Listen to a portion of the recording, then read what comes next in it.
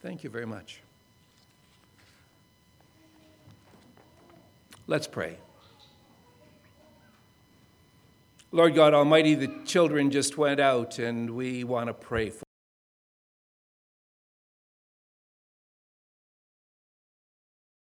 Accept the Lord be godly men and women and serve you well. And if we pray that for the children, should we not only pray that for ourselves?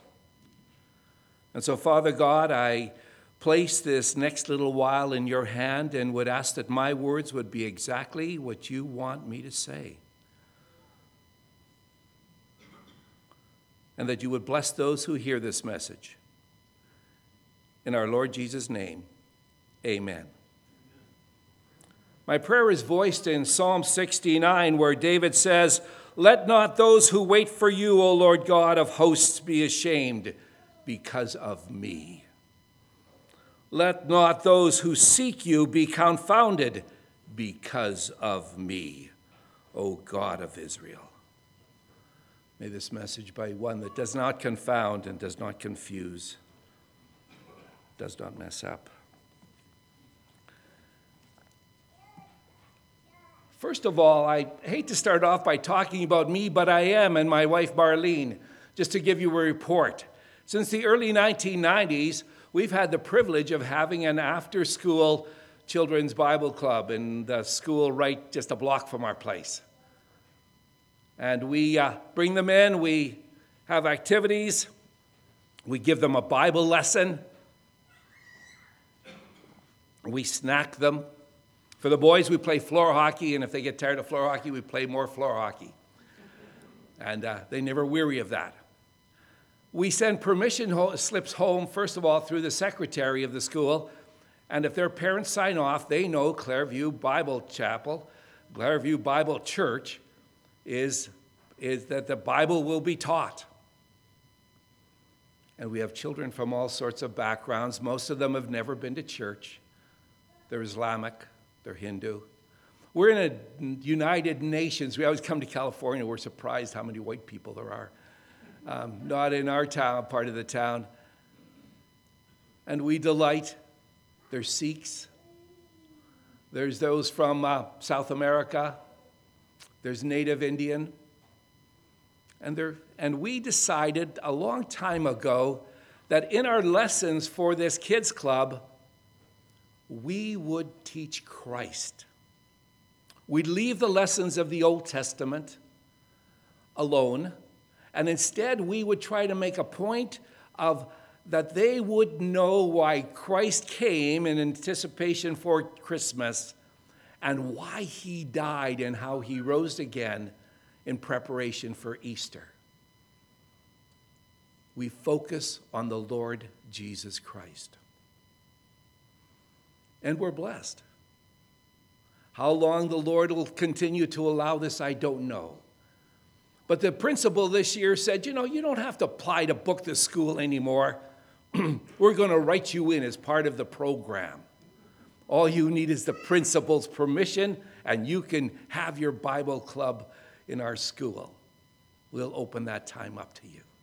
So we had to sign off on some stuff, and now we have the school, and we're blessed. And please be praying for it. It's been about 25 years since we've been going. And we can't count the number of children who've heard about the Lord Jesus Christ. And we're looking forward to seeing some of those in heaven.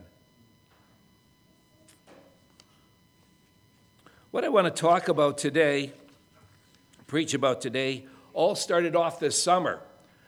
Marlene and I spent a few weeks of summer at Meadow Lodge Bible Camp. Marlene has cooked in it for a long, long time, and this year they had enough cooks. She's counseled at one of the camps. And I was at the camp, boys' camp, or the children's camp, where the speaker, and this speaker, he loves to give a monologue as part of his Bible teaching. So he'll give the Bible lesson in the morning. In the afternoon, he gives a monologue. And he's done people like Martin Luther, etc. This year, he did Pilgrim's Progress. Now, if you've never read the book Pilgrim's Progress, you should. I haven't read it in decades. But Frank decided to do a monologue of the travels of Christian along the road of life. And Christian has this burden that's weighing him down, and that's the burden of his sin. And Christian desires to remove that, and he finally comes to the cross, and the burden falls off. And then he goes through some other adventures, and I haven't read the book in decades, but the thing that struck me afterwards was Bunyan in his writings never had Christian go back to the cross again. Christian encountered a lot of difficulty, a lot of challenges, a lot of setbacks, but he never went to the cross back. He continued on his journey to the celestial city. And as much as I love that book and I love that writing, and it's one that a lot of people have read, he didn't go back to the cross.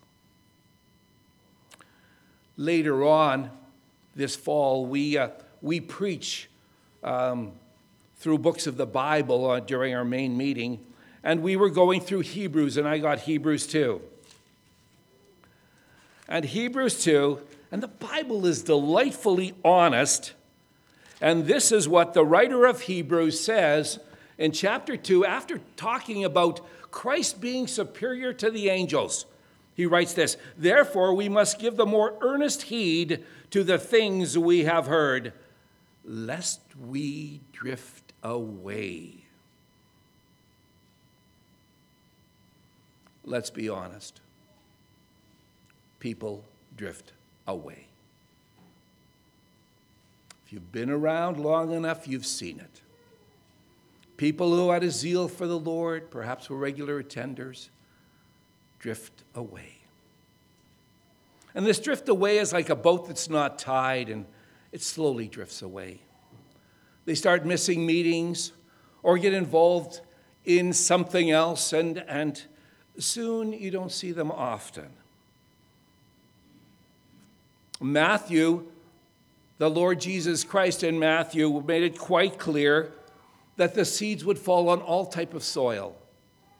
And though some would bear much fruit, there'd be a lot who just sprout up and then die off. Whether it be for the love of the world, the love of money, the cares of the world. But some would not come to fruition.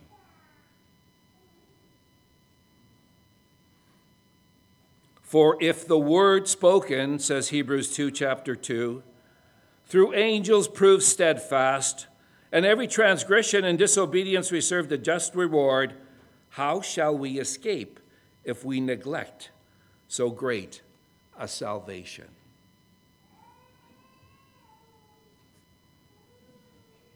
And for those that are drifting away, or those that are neglecting so great a salvation, North American Christendom has come up with some interesting things. And God bless the people who run these, who publish them, who share them with others. Make them disciples. Disciple them. Give them books on how to grow in your Christian faith or how to stop it from going out. How to keep the flame alive. How to enhance your Christian experience. Books, courses, counseling, discipling. Or perhaps we blame ourselves. If only we'd had them over. If only we'd shown more interest in them. If only we had shared this book with them or talked to them. And as much as those are good emotions to have and good reasoning to have, they're not valid. For you see, their faith is not between you and them. Their faith is between them and God. And we are not in the place of God. And I have seen enough believers grow and come to maturity in very, very difficult situations. And others who've been nurtured by loving parents and grandparents and a loving church family fade away, drift away. None but Christ can satisfy, we just sung. T.D. Muir, in a biography written about him, reminisced about a lady who had the joy of life. Oh, when he met her, she was just bubbling over with the joy of the Lord. And she had this testimony. She said, I went to a gospel tent meeting. Now, this is 100 and some years ago. I went to a gospel tent meeting. And I wanted the peace of God. And so after the meeting, I tried to talk to the evangelist, and he seemed busy with a bunch of other people. And I tried to get in his way, and finally I did. And he said, what might I do for you, ma'am? And she said, I want peace. And he said, I thought you wanted Jesus. And he turned around and talked to some other people. And she went home angry. How dare he? I came to him, the man of God. I wanted the peace of God. And he threw in that line. And it was emblazoned in her mind. And then as the Spirit worked on her, she came to realize he was right. She was wrong. Christ comes first. And then peace and joy. And I dare sometimes say that sometimes we place the cart before.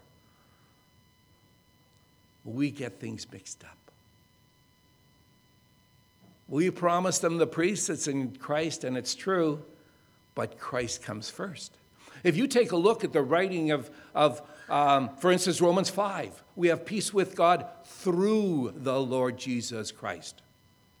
And underline the number of times it's through in that chapter 5.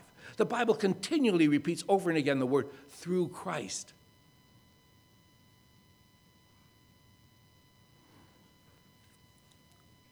Continuing to read in Hebrews 2. If we neglect so great a salvation, which at the first began to be spoken by the Lord and was confirmed by those who heard him, God also bearing witness both with signs and wonders, with various miracles and gifts of the Holy Spirit according to his will. For he has not put the world to come of which we speak in subjection to angels, but one testified in a certain place, saying, what is man that you are mindful of him, or the Son of Man that you take care of him? You have made him a little lower than the angels. You have crowned him with glory and honor and set him over the works of your hands. You have put all things in subjection under his feet. For in that he put all things in subjection under him, he left nothing that is not put under him. But now we do not yet see all things under him, but we see Jesus, who was made a little lower than the angels for the suffering of death, crowned with glory and honor, that he, by the grace of God, might taste death for everyone. For it was fitting of him, from whom are all things and by whom are all things, in bringing many sons to glory, to make the captain of their salvation perfect through suffering. Now, this perfection is not a perfection and that something was wrong in Christ. It's that by that deed, he became the perfect Savior, the perfect Lamb of God. For both he who sanctifies and those who are being sanctified are all of one, for which reason he is not ashamed to call them brethren, saying, I will declare your name to my brethren. In the midst of the assembly, I will sing praises to you. And again, I will put my trust in him. And again, here am I in the children whom God has given me. Inasmuch then, as the children have partaken of flesh and blood, he himself likewise shared the same, that through death he might destroy him who had the power of death, that is the devil, and release those who through fear of death were all their lifetime subject to bondage. For indeed, he does not give aid to angels, but he does give aid to the seed of Abraham. Therefore, in all things he had to be made like his brethren, that he might be a merciful and faithful high priest in all things pertaining to God, to make propitiation for the sins of the people. For in that he himself has suffered, being tempted, He is able to aid those who are tempted, including those who are tempted not to sin, but to drift away. This is the counselor those who are drifting need. No other Christian counseling can give the counseling that our Savior can. No other book can direct people to the one who can help them as the Bible can.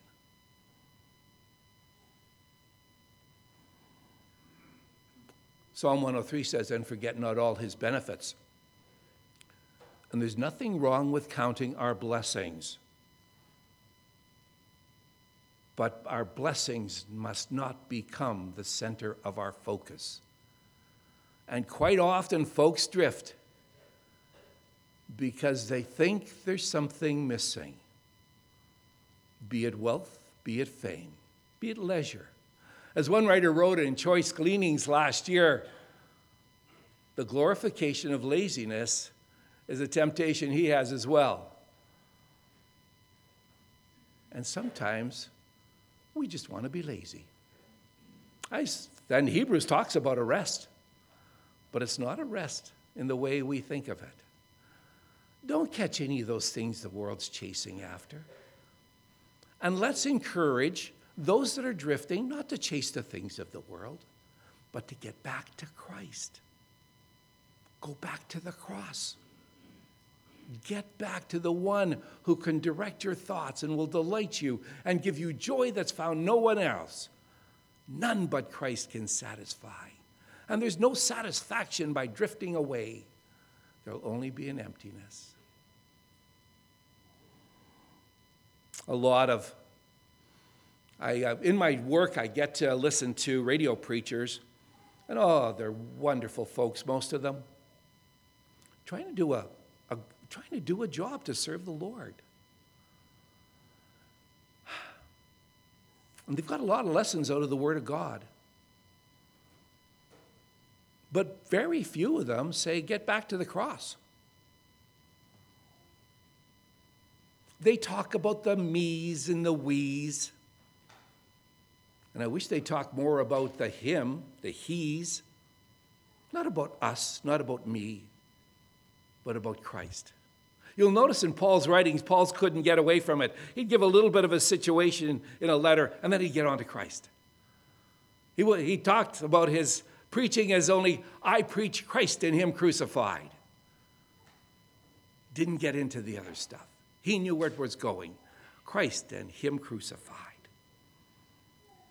Forbid it, Lord, that I should boast, save in the cross of Christ. There's no lasting joy in me and we. There might be happiness for a little while, but a lot of happiness that comes from blessedness. And in this dear, dear breaking of bread that we brethren have, and might I add that there's a delight that we should have and have in nothing else. Oh, we've got our scholars, we've got our preachers, we've got our men of God. Don't delight in them. Delight in Christ and the fact that you take the first fruits of the first hours of the week to remember him. And if we do it right Saturday night, we examine ourselves, we look in the mirror, and then Sunday morning we remember him. And I don't want to be like that guy I examined on Saturday night. I want to be like the one I'm thinking about Sunday morning when I come together for the breaking of the bread.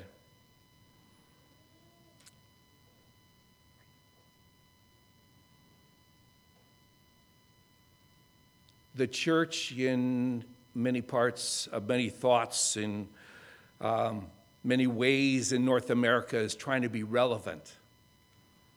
Trust me in this.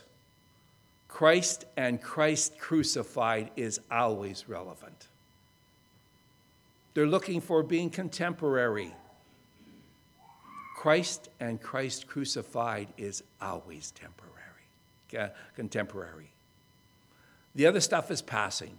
Fads will change. There's much good music, for instance, out there, and I've quoted a couple hymns.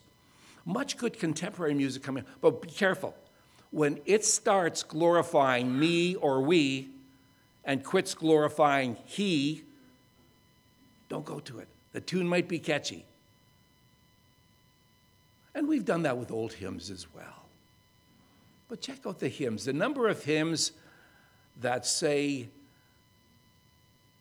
I am focused on Christ. Christ is all to me. Christ is my delight. The Lord Jesus Christ who died for me is my joy. Forbid it, Lord, that I should boast. I think of my blessed Redeemer. I only wish I thought of him all the day long. I sing, for I cannot be silent. His love is the theme of my song. And may it be the only song you sing. Whether things are good or bad, times are tough or sweet, may his love be your only song. And may it be the one that those people who are drift away catch you singing. Hebrews will go on to say that we have need of endurance and we endure through things. And if you're going through rough times, tough times, remember the suffering of Christ, what it did? It perfected him. Maybe God's perfecting you a little bit. And you have need of endurance. The rich young ruler in Luke 18, well, he didn't want to give up his money. But you'll notice at the end of the request of Christ, give away your things and follow me. He couldn't. He wouldn't. He could have if he would have, but he didn't. Do you remember when Christ was on his way to Jerusalem to be crucified, and the blind man said, Son of David, have mercy on me? Oh, what would you like? I want my eyesight. Of course, Jesus knew he wanted his sight. But once he got his sight, the scriptures say he followed Christ. There was another man on the road to Jerusalem where Christ was going to die for our sins. And oh, he was happy. And here they are, the rest of the disciples. The Lord Jesus is talking about going to Jerusalem and dying and all the rest of that stuff. And we don't want him to go, and don't want him to go through that. The Passover is coming. We go to Jerusalem. We need to go to Jerusalem, but we don't want to go to Jerusalem. And here's this man who's just received his sight. And he sees Christ. And his focus is on his beloved Lord Jesus because he gave him back his sight. And he doesn't care where Jesus is going. He's going with him. Peter said he'd die with Christ, and he didn't. I think the man given his sight probably would have. Don't know. Going to find out someday. The modern songs. We have one we sing a lot at our chapel, In Christ alone, my hope is found. May it be our hope is in Christ alone. Not in circumstances, not what we're going through, not what's happening. Go to the cross. Jesus, there's another one. All for Jesus, all I am and have and ever want to be. There's a hymn that goes, Thou and Thou only, first in my heart, High King of heaven.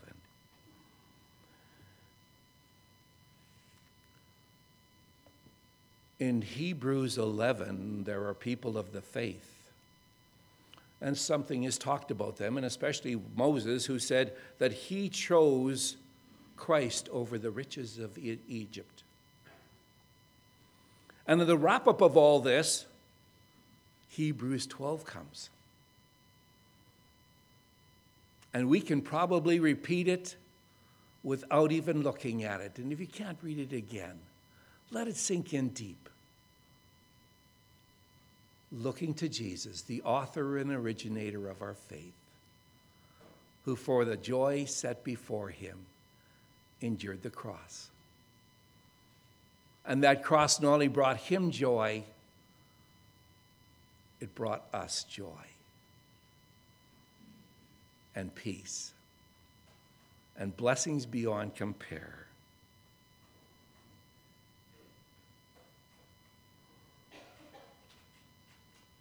In the breaking of bread this morning, we sang a hymn that said, "It is our joy to think of thee." May that be true. In conclusion, I would say that we need to repeat exactly what the writer of Hebrews repeated and said and reminds us of. Therefore, we also, since we are surrounded by so great a cloud of witnesses, let us lay aside every weight and the sin which so easily ensnares us, and let us run with endurance the race that is set before us, looking unto Jesus, the author and finisher of our faith, who for the joy that was set before him endured the cross, despising the shame, and has sat down at the right hand of God. For consider him who endured such hostility from sinners against himself, lest you become weary and discouraged in your souls.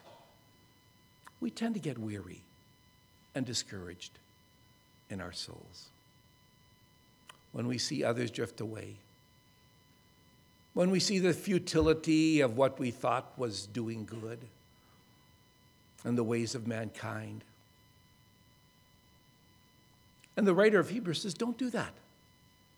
Don't become discouraged. And the cure for your discouragement and your weariness isn't a vacation.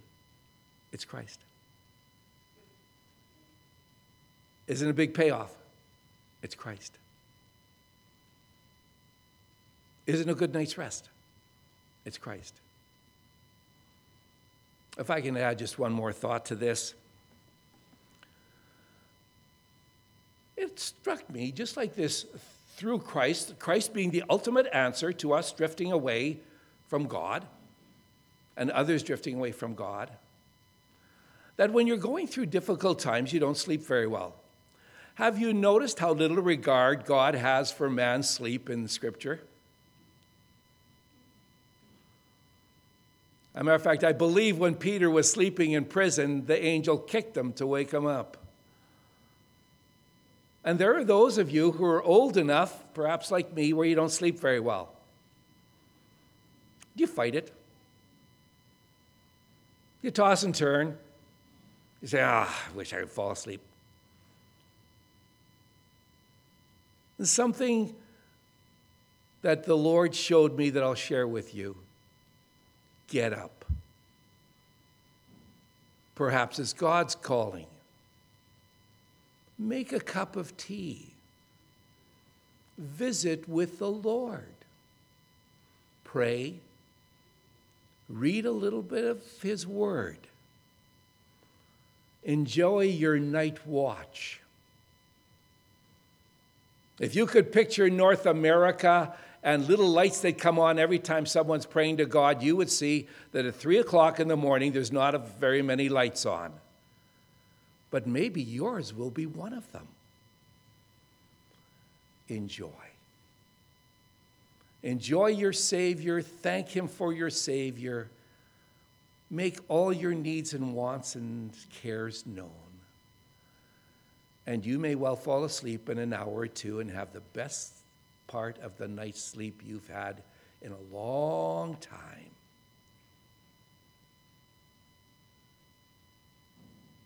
God delights when you thank Him for your Son, His Son, even in the night watch, in the middle of the night.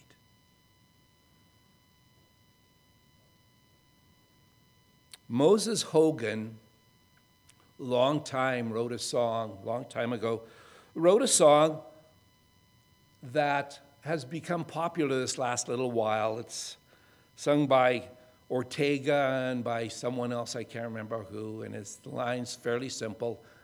I'd like to give this for thought. In the morning when I rise, in the morning when I rise, in the morning when I rise, give me Jesus.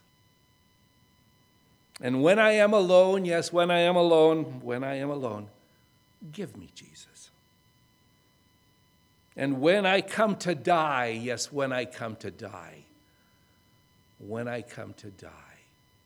give me Jesus.